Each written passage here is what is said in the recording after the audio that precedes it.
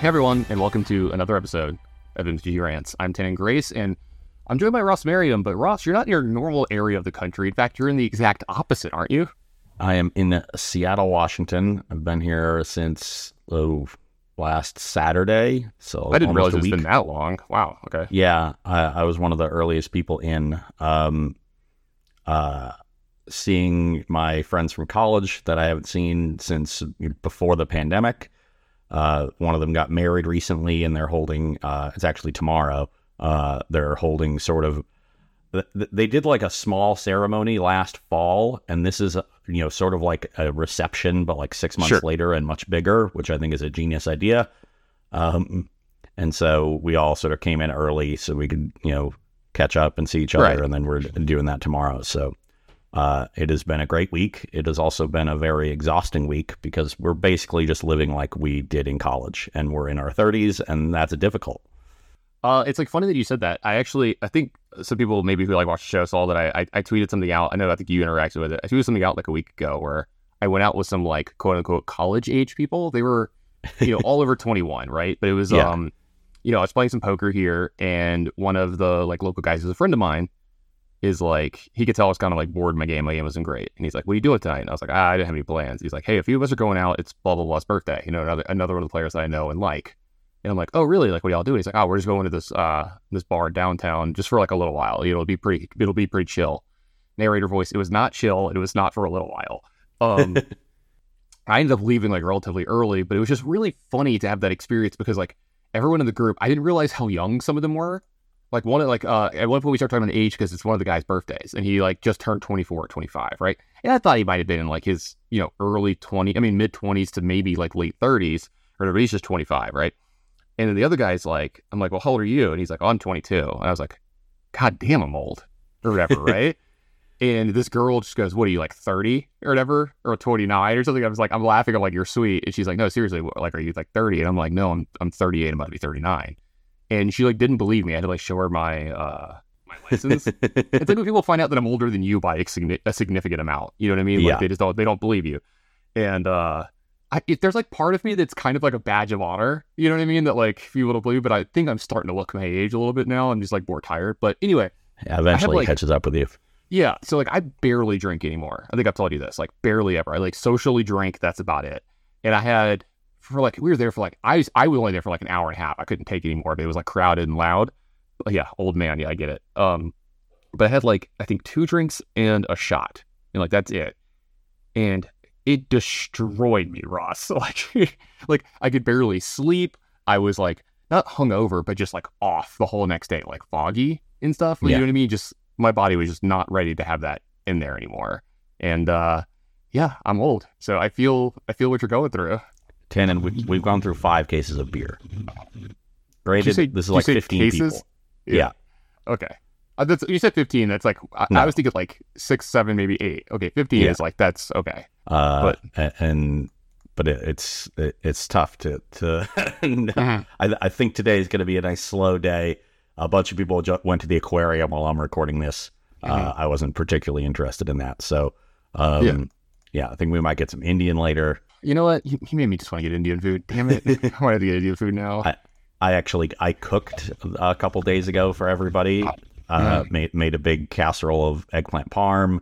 Made a big salad, and then I roasted 3 gigantic heads of garlic, and then mashed it into some butter and spread that over some bread to make some roasted garlic bread. That was the star of the show. I'm gonna have to do that really again. Good. Yeah, I'm gonna have to do that again. But really, the highlight of the week I've got to tell you about was yesterday evening. We went out onto Lake Union in hot tub boats. Hot tub boats. Yeah. Okay. Not something I knew existed. But this sounds something right up your alley. But it's incredible. Yeah. It's exactly what it sounds like. It's basically just a floating hot tub. Okay. You have my interest. With a little motor and a tiller to steer, and it's wood fired. There's like a wood stove in the front of it that keeps it hot, and it goes like 3 miles an hour. And then it has like 2 little basins on either side that you can store beer in, and they just let you go out onto the lake, and you're just sitting there. And it also has a Bluetooth speaker. it was so we just got 3 of them because it's max 6 people in a tub, and went out for a couple hours, and we're just out in the middle of the lake, in a hot tub. At one point, there was a guy that rode up to us on a Sea-Doo and is like asking us about it. It's like, is that just a hot tub? And then he then, and when we explained it to him, he just looked at us and said, "Damn, that looks lit as hell." And we're like, "Yeah, it is. It is." He then peeled off at like 30 miles an hour on his jet ski. But yeah, hot tub boats. It has like his cool dude moment. He's like, just like peels off. That's pretty awesome. I'm very jealous. Other than that, let's talk a little bit about what's been going on in our lives with Magic and stuff lately, because there's been quite a bit, and it'll actually bring some changes in the way Magic's going to be happening over the next few years as well. Let's first start about the PT. So there was a Pro Tour a few weeks ago, and Ross, I want to talk about this a little bit. I haven't been to, before this Pro Tour, I hadn't been to one of the new Pro Tours, aka Magic Cons, since they started up. I think this was the 3rd one. There's been like Philly and Vegas, I believe, right? And then they're going back to Vegas, I think, right? And from talking to everybody, it seems like they've learned from mistakes at the first 2 and just like continue to get better and better at all the events. And I'll tell you this, walking in, especially getting to walk in a little early before the masses of people get there, since I was on staff, I was not ready for the sheer scope and size of the event. Like, Ross, it's gigantic. So the room the Pro Tour is in is, did you play in the Team Pro Tour in Minneapolis I did a bunch of years back? Okay, so I played in that one. It's in a room that like housed that event, right? And so that room has an area for the Pro Tour, a huge stage that had set up with like all the, backstage stuff. And then, some side areas too for other events, a full players area as well. Like it's not as good as the players area when, like I was on the Pro Tour in the early like 2000s where it was absurd. They have all kinds of crazy cool stuff. They'd have like video game cabinets. But it was huge with like sofas, and a TV, like food, water, coffee. There's a nice lounge area for the players. And it was very heavily used as well, which is nice to see. Like the players were in there like relaxing, watching the coverage, et cetera, et cetera. And then the rest of the room was just probably another few hundred tables of like free play area, right? Just tons of tables for people to play. And there was like an arena area station where you could go up and you could play arena, learn how to play, et cetera, which was like really cool. And another couple things. That's the main room where the Pro Tour's going. Next to that, in another separate room, was one about 2 to 3 times the size of this one. And it felt like, do you remember the Grand Prix, how they would feel back in the day when they started getting really big with like 3 and 4K people? Yeah, and they got like too big to keep track of, and are like, it got ridiculous. It felt like that. Like I walk in and the sheer scope of it is just gigantic. So like the play area for like the tournaments is humongous, right? It could have easily fit like probably a couple thousand people for a Grand Prix, right? And they had all these cool side events going on with some really sick prizes too. Like, they had the tournament where you get I think it's like one of 4 brainstorms or whatever. The special brainstorm is probably worth like, 10 to 20K or something like that. So like, that's going on. So there's some really cool prizes going on. Some of those events. There's like a commander zone, like all kinds of cool stuff. Then there's like the actual convention itself. So you go in and there's probably like, I don't know, 10 to 15 different vendors. There's an artist alley. It's like one of the biggest ones I've ever seen. It's gigantic. There's the actual like Wizards store, like the official one where you get like the really cool stuff. I ended up spending like $300 or $400 in that store to get myself A, some cool swag, and B, like some stuff to wear on coverage when I'm like not wearing suits and stuff. Like when I do coverage in a few weeks, you'll probably see me, if you watch about it, you'll see me in some pretty cool like Magic gear, right? Like I got the 93 letter jacket, like Letterman jacket. Nice. Yeah, it just looks like you're like it just looks cool, right? Like I just love it, right? So all that's going on. There's another giant stage where panels were going on all weekend, like at a cosplay contest. Like Riley Knight was up there, like like emceeing the whole weekend. Like lots of cool stuff going on there. There were like celebrities everywhere too, like Magic celebrities and non-Magic celebrities. Like this was pretty cool. I went and introduced myself to Hunter Pence because he was there, because this is where like my 2 worlds collide, like 2 of my favorite things, like Magic and baseball, right? If everybody doesn't know, Hunter Pence was a very, very good major league player for like 15 years. Not a Hall of Famer, but like not many people were. The Hall of Fame in baseball is very small. Hunter Pence is probably like a 2 or 3 time All-Star. probably way more than that, actually. Hold on, I'm gonna look this up because I'm curious. Maybe. All I know is he was a very, very good player for a long time. Yeah. He was on my fantasy baseball team several times. Yeah, he was like really good for a bunch of other teams. Let me see if I can find his accolades, because like he was one of those guys. He was never the best player in the league, but he was just like very good. He also was like, I think he's a 2-time world champion as well. Like, they won like two All-Star games, four-time World Series games. So 4-time All-Star. Okay, so he looked up. So yeah, just a very solid player his whole way through his career, right? And like he actually recognized me. He's like, "Yo, can I get a selfie?" And I was like, "All right, this is the coolest thing that's ever happened to me," kind of thing. So like that was pretty cool. And then there was a bunch of other people, and I mean, and I'm not even doing it justice for how big and awesome this was. And if I wasn't working myself to the bone that weekend with like 12 and 14-hour days for every day, so I barely got to experience the actual convention, I'm telling you this. If Vegas happens and I'm not working it, which like I don't think I will be, we'll see, because there's one going on in Spain before that, but then there's Vegas. I'm going just as a average person, like just I don't, what do I say there? Just as a person who is not competing or being on staff, just as a regular person's going, because it was that cool, it was that awesome to see, and I want to be able to experience the entire thing. Plus, the things that went on after the conventions every day were awesome. There were like parties going on at like hotels and bars and pubs, and you'd go there, you'd recognize a bunch of people. Like I saw people I hadn't seen in a lot of time, got to say hello to a bunch of people, and it was just really awesome to see all that. So like I'm actually going to go to one of these as just a fan at some point if I'm ever free to do that. Then, not to mention, the actual Pro Tour itself was utterly ridiculous. Did you watch any of the coverage for the Pro Tour? Yes. Were you impressed? Mostly overall? The top 8, though. Yeah. Okay. So when I say that this is the most well-run event I've ever been a part of, I'm like understating it. The team that they brought in there, I don't want to know how much money they spent on it, because it had to be a lot. But I'm sure their budgets are a lot higher now, since like it's not just a pure, like Pro Tours had to be pure losses back in the day, and like they actually might make money from this, with the convention part of it and people buying badges and spending money, etc. And there was like at least 20 something people in the back running this that you never saw, not to mention all the on-screen talent, and then people like me and Frank Karsten who were like helping out, but like you never really saw us on screen. If you watch every single second of the coverage, you might see me for like 5 seconds, right? Yeah, but you would see people saw you if they were there in person, but you don't see them on coverage. I specifically had a place to stand where the 17 cameras on the thing can't see me or whatever. There's like a little there's like a 3-foot like circle where like a little blind spot. Yeah, it's a blind spot, or like you'll see my leg or something, you'll see my arm or something, right? So the amount of people involved is unreal. The tech involved is unreal. Like you go back there, I should have taken videos and pictures just to show people how much actually goes into this, because it felt like a real like TV station that was going on back there. And I found out that the team that did this is the team that did the Olympics for Canada and like some other big stuff. Like they are legit.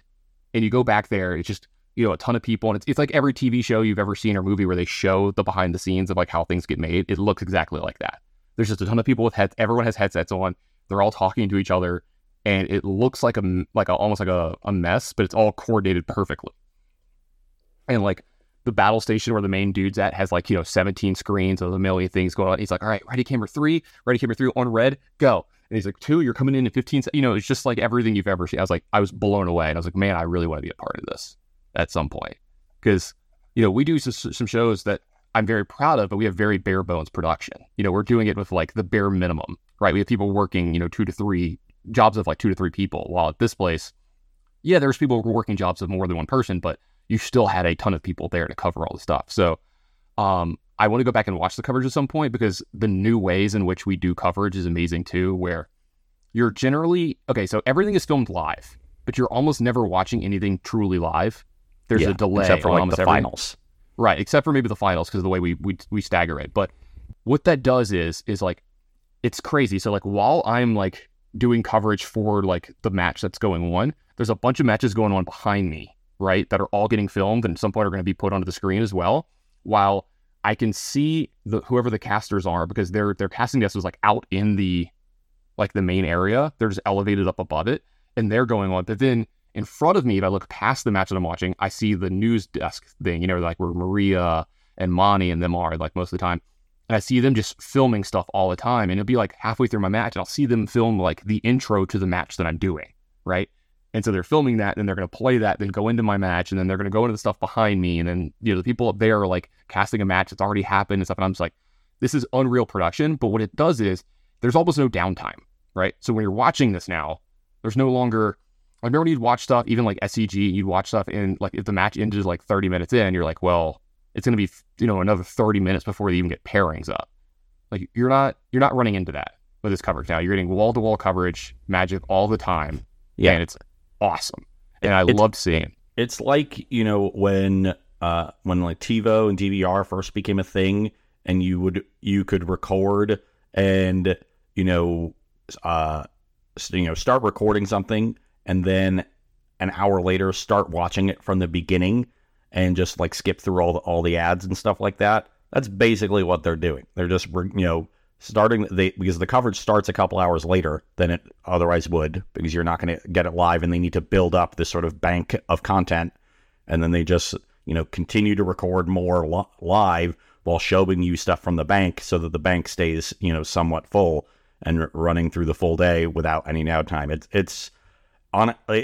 It feels so obvious. I'm sure it really requires a lot of extra hands and extra technology that maybe, they either didn't have or didn't want to pay for years ago. But conceptually, it just feels like this is the way coverage should have been for decades. I think that's the thing, is like, it's probably something we've known for, like, coverage is known for a while. This is the way it should be done. And we've done it with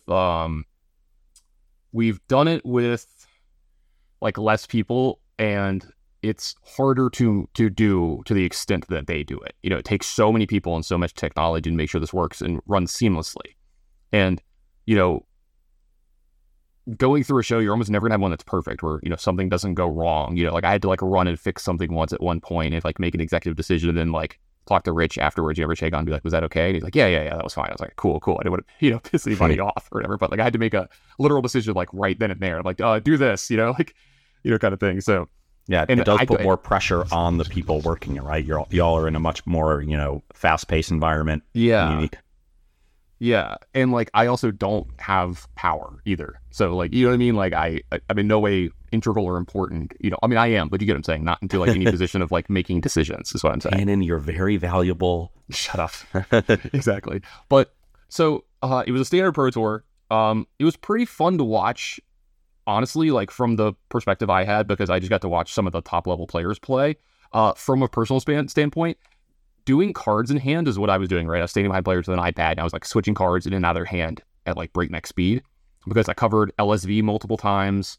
A couple other players who would like hide their hands or put them down, or they would shuffle like Kibler and stuff, and it just makes it really difficult. Or like, if you watch any of the games that LSV is playing, he plays unbelievably fast, and his deck would draw like 5 cards a turn. So, and they would like discard a card, play a card, do whatever, and like keeping up with that, because you have to physically take the cards out of the hand and then add new ones. Trying to keep up with that, I think I deserved a medal for how well I actually did for LSV, because he is very difficult and stuff. So, but all that was awesome. Who made it easy? Any of the, like, so a lot of the players, if you could tell it was like their first time, or they were really trying to make sure they didn't mess up, they play like, I think methodical or safe might be the right word. Like, you've seen me do this, where I play a little bit slower than I normally would, because I'm very deliberate. Yeah. Any of the deliberate players, those were like pretty easy, especially if they just kept their hand up, but like, also it's, you're not used to it, right? You're not used to having someone, I'm standing right over your shoulder, and before the game starts, like, you keep your mulligans, you go through your mulligans, you're like, all right, I'm gonna keep this 6. And they're like, okay, pause. And we literally pause the clock. And I'm like, can you show your hand to me? And like, they have to show their hand to me so I can put their hand in and stuff.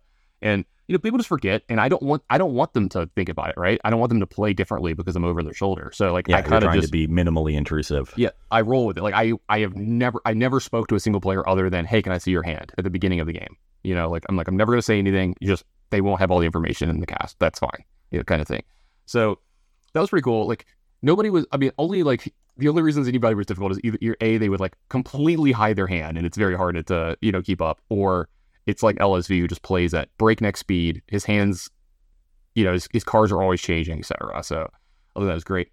A lot of the same decks did well at the tournament, just because there is a best color combination in standard. Overall, like, Rakdos of some variation is very, very good, right? It's just extremely solid. It was very good. There were decks that did well against Rakdos, but not great against the rest of the field, et cetera, et cetera.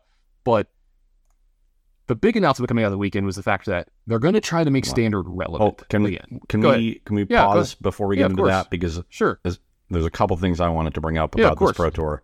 One is, where does this run by Nathan Steuer rank in the pantheon of Magic runs? Like, I don't think anybody's ever touching the Kai. I don't know what, I think it was 3 Pro Tours in a row that he won. Sure. Like, Kai at this point is like the Wilt Chamberlain of Magic. Yes. Like it was a different era. He did things that are just impossible to do now. Yeah. But really, I think the only modern comparison to what Nathan has done over these last 6 months is LSV's run, where he had 3 Pro Tour top 8s, then took 2 off to do coverage, or like a year off or something, and when he came back, top 8'd 3 more in a row. So effectively 6 in a row that he played. Sort of, so he did the Jordan. Yeah, he did the Jordan, but he didn't win any of them. Yeah. So Nathan won Worlds, lost. What did he lose? The finals. Yeah, something like that. Yeah, I can't keep up with everything because it feels like he hasn't lost a tournament in a very long time. Yeah, right. Didn't he also just win one of the SCG Con events like a month or two ago? Yes, he went. I think he did it with Rhinos or whatever, like Team Rhinos. And I'm sure he barely played with that deck because he was busy, preparing for the Pro Tour and more important events. He just casually and his shows real up life, and wins one of those. His real life job as well, which he's doing. And he's moving. Just moved across the country. Yeah, something like that. Yeah. So a few things. I literally just blanked. Who's the tennis player you love? Federer. Yeah. I feel like you talk about like comparing some of these people. Like you talk about Wilt Chamberlain with Kai. I feel like Finkel is Federer. Just over the span of like 20 years, like he could just win a tournament at any point in time. But like maybe Federer is not the greatest example because he won a lot. But Finkel just won a lot over the span of his career. Then he would like go away for a few years and be really good still. You know what I'm saying? There's all this stuff like that. Ranking Steuer historically into what goes on now, I don't know if we could do it correctly.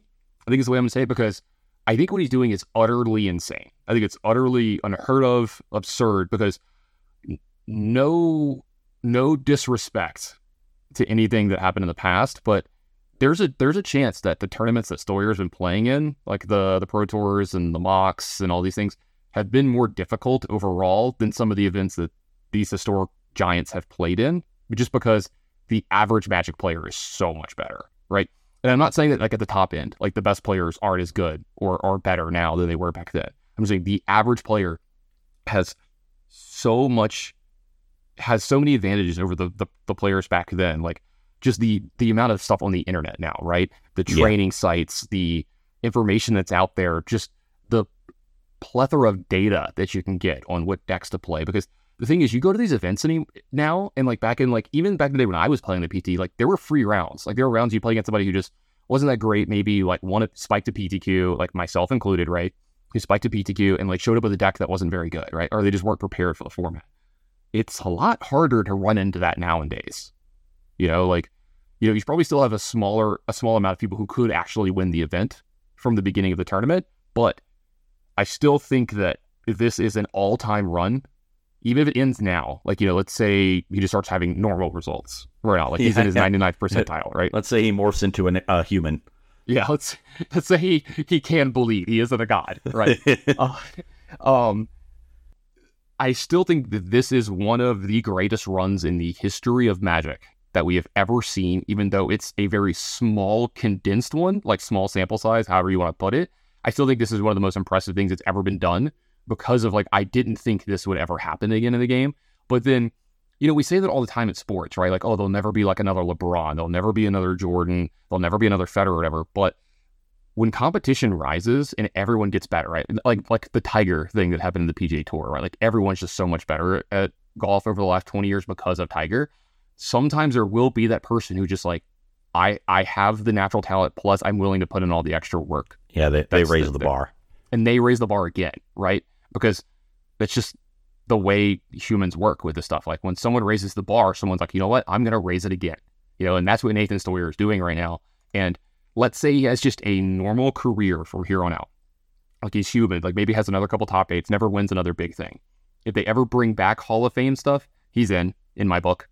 He's a Hall of Famer in my book once he puts up just the prerequisite of the actual events played, unless he just retires, and I'd be like, okay, he's still in, right?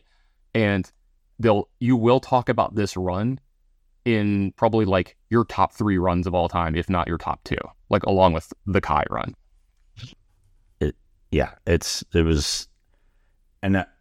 I mean, I haven't, pored over matches that he's played to try to see if he's like doing anything differently. It kind of feels just like he's one of those players that, he's not reinventing the wheel, but there's just no weaknesses. Yeah, I think it's exactly that, Ross. Like, I think it's just that I think he plays unbelievably exceptionally well. Picks, his decks really well. Like, he does all the intangibles. He does everything he needs to before the tournament, up to the tournament, to win the tournament. And then he does well at the tournament, right? Like, he runs a little hotter maybe than average in the right spot, right? Like, has the card that he needs to have in the moment that he needs to, but like, he also puts himself into those positions, right? It's about creating your own luck, right? Yeah. And getting lucky and putting yourself into positions to get lucky. And he seems to be doing all that while also high rolling all at the same time. And that's not taking anything away from him. It's just things are going well for you. Like, ride the rush. You know what I mean? Yeah. And, we're in the middle of it too. And we're sort of talking about it like it's over. And it's just, who knows how many more tournaments in a row he can continue to crush. And, this is one of those things where it's easy to, lose sight of it while it's happening. But if you're a fan of Magic, a fan of this game, like, take a moment to sort of take it in and realize that, this is Magic history being made. Yeah. We are in the presence of greatness right now. Yeah. We're all witnesses. Yeah, no, we are all. And just from a personal standpoint too, of this kid, because to me, he's still a child. God, he's so young. People might remember this if you ever followed Ross or I's career. There were a few events, especially if you remember, Team Get Tan and a trophy. There was a few events where like I really actually thought we were going to do it. You know what I mean? Where I'm like, this one feels different. And one of the ones is a team event where I thought we were going to win it was in Las Vegas, where Brennan was playing a good standard deck. It was the first time you played Izzet Phoenix, and you had like 3 or 4 gut shots in your deck, and gut shot was the freest card I've ever seen in my life. I kept laughing because like you'd be like turn 1 Serum Visions, your opponent would play a Noble Hierarch, you'd untap, be like some cantrip, Faithless Looting, put these Phoenixes in my yard, gut shot your thing, attack you for 6, you're dead. Like, like the game is literally over, and everyone's playing Noble Hierarch or 1/1s for 1. Yeah, you just have gut shot in Infect. Your deck. Yeah, everyone's playing Infect, Humans, all these decks, just Noble Hierarch decks in general, and I mean, your deck single-handedly changed the format, the fact that Noble Hierarch became unplayable. Like, it was really funny. And you were just getting the freest wins I've ever seen, and I was doing fine in Legacy. And remember, we get to the top 8, we play this team in the top 8, and I'm playing against a literal child in the Legacy seat. He looks 12 or looks 13, right? And I can't remember, you or Brandon, one of y'all lose a close match, and I lose my match. And, afterwards we go to dinner or whatever, and I think it was Brennan who asked, he was like, so what happened in your match? I'm like, I don't know, man, I just lost. He's like, you lost that kid? And I'm like, dude, that kid is really good. And I think he's going to be very good. And it was just Nathan's story. I had no idea it was just going to be like, the best player of all time or whatever, right? But I was like, makes you feel better about yourself in hindsight. I think the direct quote was, I remember he was like, what happened with that kid that beat you? And I think I just like said something along the lines of, he's just better than me. Like, you know what I mean? Like, when you can just tell when you're like, yeah, this kid's just going to be better than me at the game. And it's close. I mean, it's not close. I don't mind admitting it. Like, he's something I remember special. You saying that. Because I also remember just sitting down and being like, oh, Tannen's playing against a small child. Like, this is great. We're going to win. Yeah, and he beat the piss out of me. Yeah, and like, I was playing its Infect and, crushed my opponent. Or it was... Sure. I think it was Hardened Scales. There's another, mono 1/1 deck.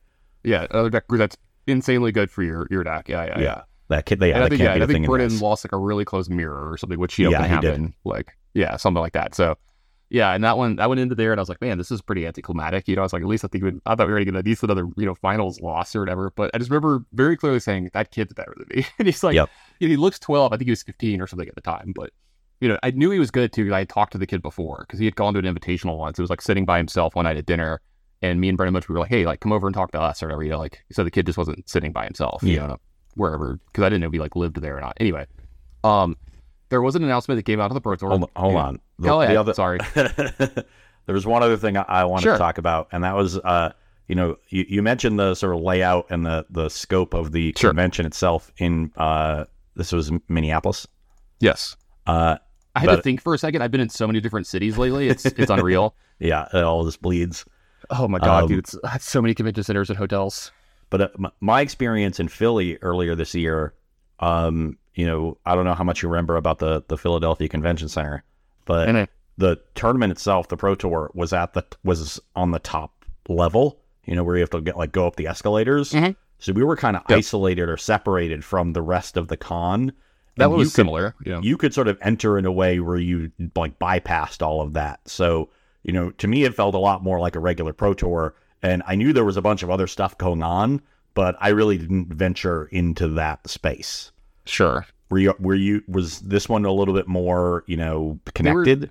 They were the building. I mean, the rooms were next to each other, right? You could technically go through a door. Those that do not, the walls they put up in convention centers, the brown weird walls that they put up. Yeah. To break one room from another, because it's just a giant hangar. They did that, but you could walk out of this room, walk 100 feet to your right, and then there's another door to get into the next one, and stuff like that. So it was separated but not sequestered. Yeah. Kind of okay. Did you play in the RC in Atlanta? I did. It's kind of like that. Remember the players' room felt kind of pushed off to the side in its own area. But there was still a place where Magic, but the Magic section of the DreamHack. So there's a lot like that. Except it wasn't DreamHack, obviously. So yeah. All right. Can we move on, or did you have more? No, that's it. Okay, cool. Because I didn't want to do that yet. But there's an announcement that came out at the Pro Tour about reinvigorating everybody's love, interest, and what's the right word here? And just confidence. Mm-hmm. I think confidence is going. Confidence in Standard going forward. Because one of the biggest problems I've heard of Standard my entire life of playing Magic is, and I've had this problem too, is it's hard to convince someone to buy into a Standard deck, even when they're relatively cheap, right? Because you could get decent ones for $100, $200, in some formats. In some formats, they're much more expensive, right? But in some formats, they're pretty expensive. They're $200, $300, $400. And for the average player, they don't want to spend that much money on a card or cards that might not be worth anything, next year, or when the next set comes out, my deck's no longer good, that kind of stuff. So with that in mind, they're going to change how the full length of Standard is going to be in the future. Now rotation is going to take even longer than it has. And I remember the first time they did this, when they went to a 2-year rotation, I actually wasn't very happy about it because I liked the faster moving Standards. And I'm kind of indifferent now since I don't really play. It's kind of hard for me to have, I don't play competitive Standard because I'm usually covering it.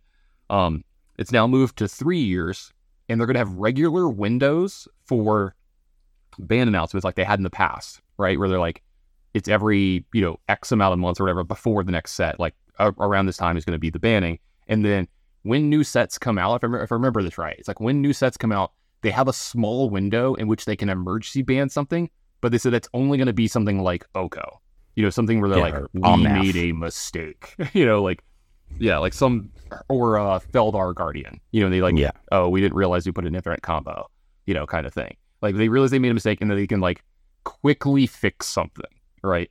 So,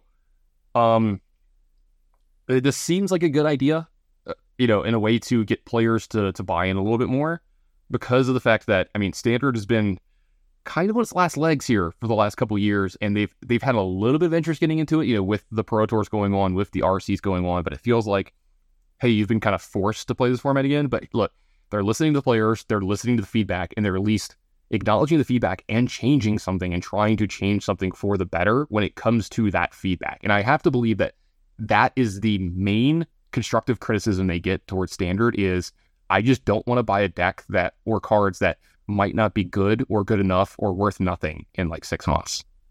Yeah. And I agree. And so clearly they're trying to target that issue. And this is, the obvious fix. Certainly something needed to change because nobody was playing Standard, and that's an important part of the Magic ecosystem. And I think when it comes to the issues like this, it's important that we frame the problem correctly, because the perspective of high level competitive players like the two of us can sometimes be short-sighted, because we're going to just look at it from, what promotes, a fun metagame for us to play, and, and those issues, what makes us want to play the format is having a variety of decks and interesting gameplay. But we're less concerned with card availability and cards rotating.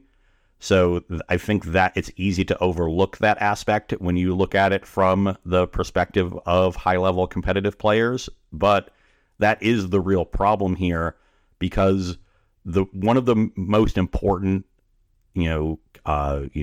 aspects of high-level competitive Magic from the viewer's perspective is being able to replicate what you see on the screen. So even if we're playing Standard at tournaments like Pro Tour, or like other big events with coverage, if there are no opportunities to play Standard at an LGS and other local venues, then it doesn't really matter. So you need to make Standard matter at the ground floor, at the grassroots level. It needs to be built up from the bottom, in order to make it matter at the highest level. So it's got to be bottom up, not top down. And so you've got to take the perspective of those players that are playing at the local level and fix those issues first. And that's where we get the issue with rotation. So I want to make a comment on one of the things you said, one of the first points you made real quick. The one about making people care and buy into standards in replicating what they can see. I think there's a few ideas that Wizards maybe hasn't considered or that could possibly change. And it's something I think I've talked about before on the show. I've been saying this for, I feel like, well over 5 years. And they've done something like this on Magic Online before. But I don't know why on Arena or Magic Online, there isn't just a little code or a barcode that you scan or some button you can push that just has a buy it now function to just get the Pro Tour winning deck. And then one of the other 2 or 3 different decks from the top 8. Yeah. On Arena, hey, look, $100, you just get this deck, or $50, you get this deck. No wild cards needed, no nothing. Bam, you get it. You just get all of it. And I don't think it costs too much to program that into the program. And then people might get, more into it because it's so hard and daunting to go into Arena and build a deck from scratch, because you just can't get the cards exactly that you want if you don't have a ton of wild cards already, right? I have multiple friends that want to go up to the RC in Dallas, where I'm at right now, and I've been letting people use my Arena account because they're like, oh, I don't have a rental service on Magic Online. Look, here's my login, play on my Arena account. I have everything plus 500 wild cards. Just build whatever you want, go nuts, right? And play test and stuff. Because the ease at which you give people access to these decks in other realms, some percentage of that is going to reflect into the real world. And then you could do some of this stuff into the real world as well. You've seen this in the past where they really tried with the Pioneer decks. What were they called? Pioneer Challenge decks or whatever. Yeah, where they something gave you like that. A playable deck, right? And yeah, it wasn't the best version possible of the decks, right? But out of the box, it was a playable 75. It had a sideboard, 60 main, some of the best cards, if you got a deck that was Lotus Field, right, you got the Lotus Fields, right? You got the cards that are important and you could figure it out. And then with minimal attempt, you could really upgrade your deck from there. And I think if you start doing that with Standard with 3-year rotations, if you had a fast enough turnaround of the product, it can sell. That's the problem, is the product has to be turned around fast enough, right? And then not be made obsolete. That's just a big problem. So I don't know. I feel like there's maybe something you can do, but again, that's even more product that's coming out, and we're already getting massive product fatigue from a lot of things that are coming out. There's so much coming out. And that's a product that's easier to do in a bigger format, right? Because there's going to be less change from set to set. So your Lotus Field deck is probably still playable a year from now, whereas your Standard deck might not be. Yeah, what if red and black, you buy the red-black deck, and all of a sudden the next set is green focused, and your deck's not as good anymore. You're shit. But I do like the idea of WotC trying to sort of grease the wheels and make it really easy for people to get back into Standard if they've been away from the format for years. Yeah, especially right now, right? If you're going to push this, do it right. Make it a little easier. Maybe, and it's weird to frame it this way because I don't know if they'll ever do it. Maybe even take a tiny bit of hit on the amount of profit that you'll make because you're not just selling infinite boxes, to invest in your long-term profit of getting people back into Standard. Because like, do you remember the heyday of the SCG Tour when, you'd have like well over 1,000 people at every single Open, and they were playing Standard every week, and they're making innovations, and people were super interested in Standard. I remember Standard does fire at my LGS with like 30, 40, 50 people sometimes. Like now you couldn't even get 8, I don't think, for Standard. And people would be getting decks all the time and wanting to play because there was all this, all this stuff, and it was great. And I think that part kind of hurts the game as well, is like, yeah, it's cool, we're into Standard because like there's this thing every 3 months, but like what about in between? And nobody at my LGS plays the format. So yeah, what am I supposed to do? Doesn't really have anything like the SCG Tour to rely on. NRG has scaled back a little bit this year. All those regional tournament series tend to just focus on Modern because they don't have, the capital to, try to sort of invest in Standard themselves, and because it's going to take some time to build up that viewership base for them. So it really right now is sort of all on WotC's shoulders and trying to bring back this format. But, we've seen that what WotC can do to reinvigorate formats, or just, build them up for the first time.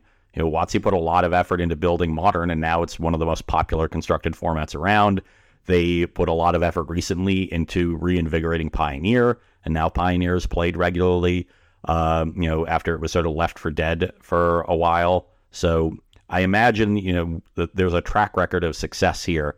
So I think we're going to get back to that era where Standard is, relevant on a regular basis for competitive Magic players. And that's good because Standard has a very different gameplay than older formats. It's a lot more mid-range heavy if you just like playing those sort of attrition-oriented, very tactical games of Magic. Standard is the format you want to be in. And that's a style of Magic that a lot of people like. Maybe not me, there's blocking involved. Yeah, there's blocking involved. And like, I think there was a quote from like Reed Duke way back in the day. He's like, any format that involves blocking is a good format, in my opinion. And I like thought about that, and I was like, yeah, I remember some of the Standard formats where like, we were attacking and blocking and doing some like really cool stuff with that. And I really, really enjoyed it. Like, it was just so much fun to like have formats where, you played back and forth and made board states and stuff. And I really liked that. And I liked there were aggro decks, there were control decks, but again, there's mid-range decks as well. Like, that's real cool. And I miss those days. My favorite deck of all time is a Standard deck. And I told you about this. At some point in time, I'm going to rebuild that Standard deck in paper, along with like, the other 2 or 3 really good decks of the format, have them in boxes. And then when I go to events, I'm just going to sit down and be like, Ross, I'll hold my bag open. Do you like grab a deck? You just grab one and I'll grab one and then we'll play. Okay. But as long as I only get the mono blue deck. Well, it wasn't that format, the mono blue, mono black, blue white control. It was more the blue white red like Flash, Snapcaster, Restoration Angel format. I thought you were talking about the mono blue Curious Obsession deck. Nah, well, that's one of my favorite decks of all time as well, for a multitude of reasons. And we talk about Standard. That deck cost $18 or whatever for 75 cards, and most of it was the fact that a couple of cards were a few bucks, and that's it. There was only like 2 or 3 cards that actually cost money in that deck, and it was like the Curious Obsessions and the Gens were like $1 or $2 just because of that deck. Yeah, you're talking about Innistrad, Return to Ravnica Standard. Yeah, the Mono Blue Dector and Mono Black would actually cost a few dollars because Night Veil Spectre and Thassa were like not cheap. Yeah, that was the next season. That was RTR or Theros. I meant Mono Blue Shitters is what we used to call that deck. Sure, the one that had like the 1/1 for 1 that can't be blocked. You're like, yep, put that card in my deck. 4 of, please. Like, do you guys have any bulk? Because I need to build the Mono Blue deck. So I need like 60 cards out of the bulk, kind of stuff. So, but yeah, so I hope Standard gets to where it was in the past, because actually it's one of my favorite ways to play Magic. I really loved my days of playing competitive Standard locally and flying around the country and doing that. And yeah, while we may never get to really show that off again at the way that it happened in the past, I at least hope that some of the people in the future get to experience some of what we did during what I call like the golden age of competitive Magic, which was like, right before MPL, probably like the 10 years before that. Yeah. Maybe 15. Because like some of the early 2000s had some really, really awesome competitive Magic as well. No, I doubt we get back to that level anytime soon, but just having Standard as another option is going to be very nice because, playing nothing but basically just Pioneer and Modern can get boring, I guess. As I'm talking to you about this, quick side note: the location for Flesh and Blood National Championships just got revealed, and I'm excited.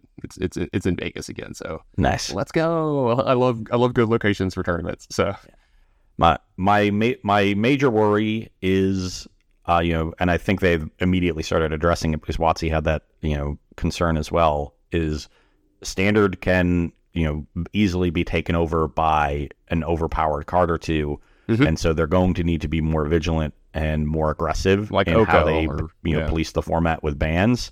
And I think that's the move to regular ban announcements is a sign that they are going to do that and be heavier handed.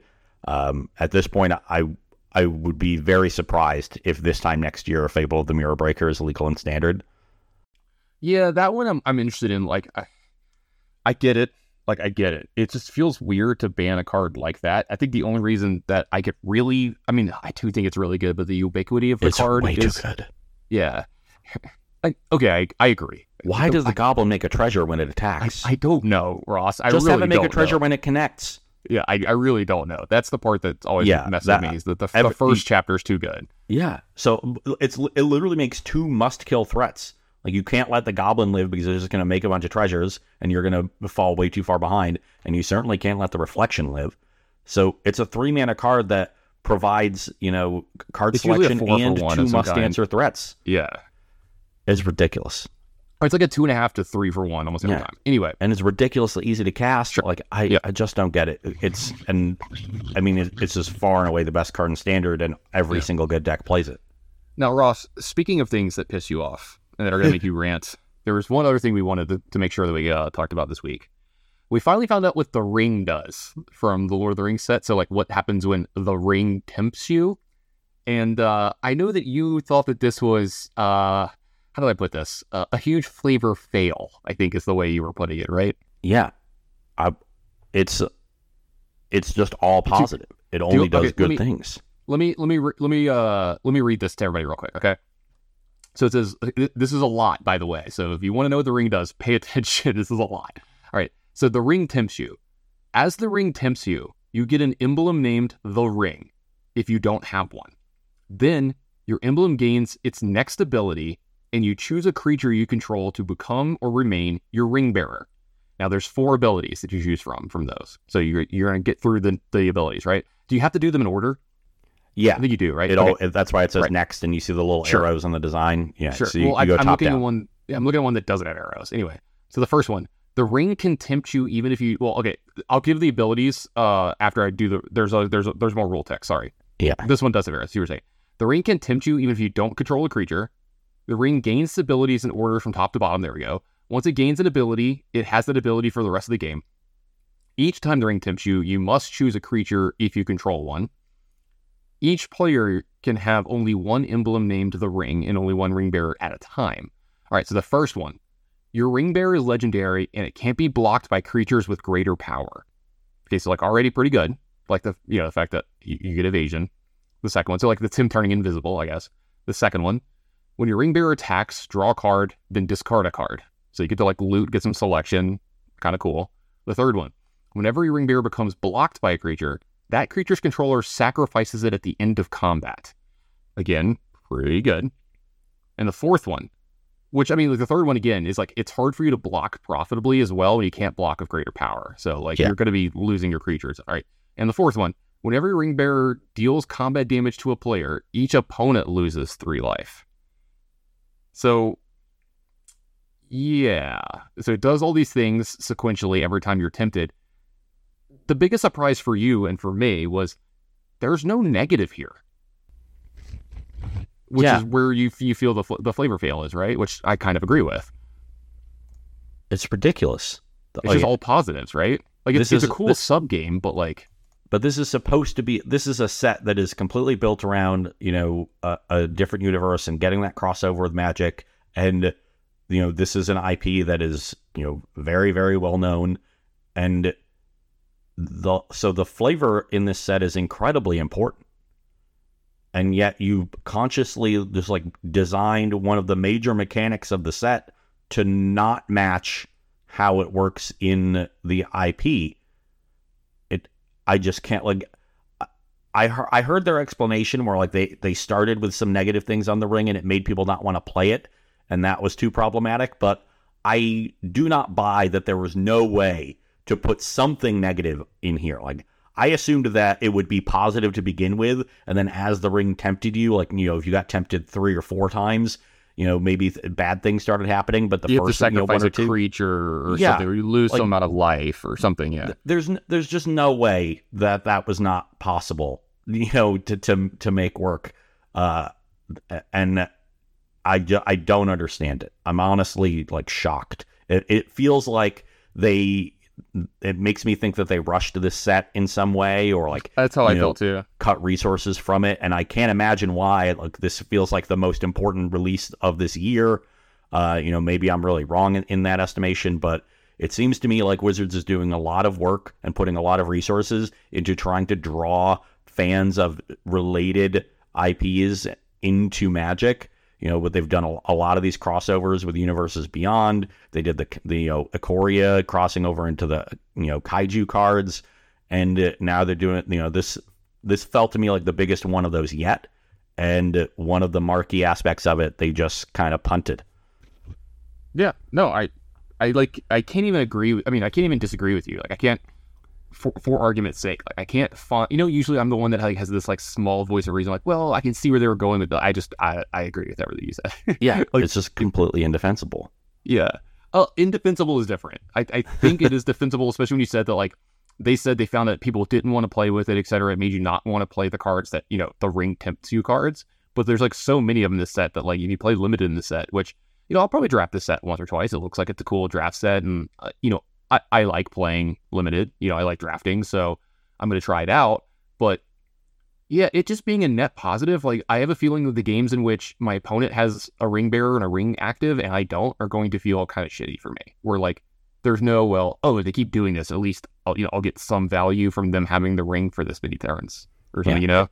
This feels a lot like, you know, another initiative, you know, kind of, you know, Monarch kind of mechanic, like, where the ring never corrupts. And like the ring corrupts, like, you know, somebody's gonna, you know, if they print enough efficient ways to tempt, you're just gonna have you know, a deck that is just trying to spam this, and it's gonna be really annoying to play against because, you know, you can't ever deal with the emblem, and you're just gonna have to keep killing every single ring bearer, and you know, eventually you're gonna run out of removal because they're probably gonna be able to make a ton of fucking creatures, and now, you know, you can't really interact in combat, so it really limits your ability to play the game, and all your opponent had to do was just, you know, jam a bunch of cards that say the ring tempts you in their deck. Mm-hmm. Yeah, along with a bunch of creatures. Yeah. Speaking of limited, have you played limited in the newest set in Standard yet? I have not, and I'm really pissed off that the Pro Tour I had to play had a shitty fucking limited format, and apparently this one was awesome. One was not very good, and to use a phrase that the kids today are using, this one is goated.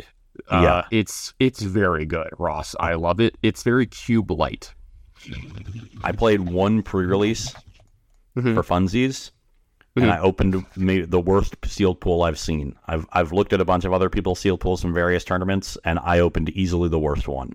Yeah, not surprised. You run the best I've ever heard. But the set is great. I'm loving drafting it. It's also awesome too. Like Kyle Rose, aka The Ham, who streams quite a bit. He has a new podcast out where he talks limited, and he's been talking this set with his podcast host. And it's him and the other guy are usually like number 1 and number 2 on 17 lands for limited.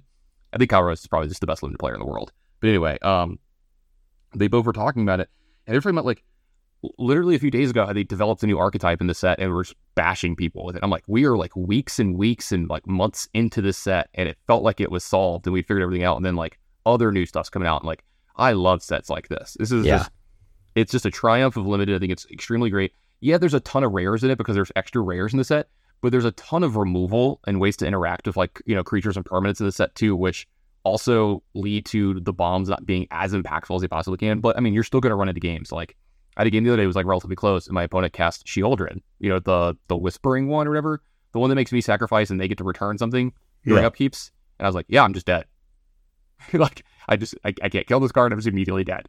And stuff like that happens, right? But that's kind of like how Cube is. Like, you get a lot of really sweet games, and then every now and then you'll get a couple non-games. But overall, huge fan of the set. And I think if you haven't given it a go, give it a go. It's very, very good. And I love everything going on. There's tons of little sub archetypes. I could not say that phrase. Sub archetypes that you could draft through this set.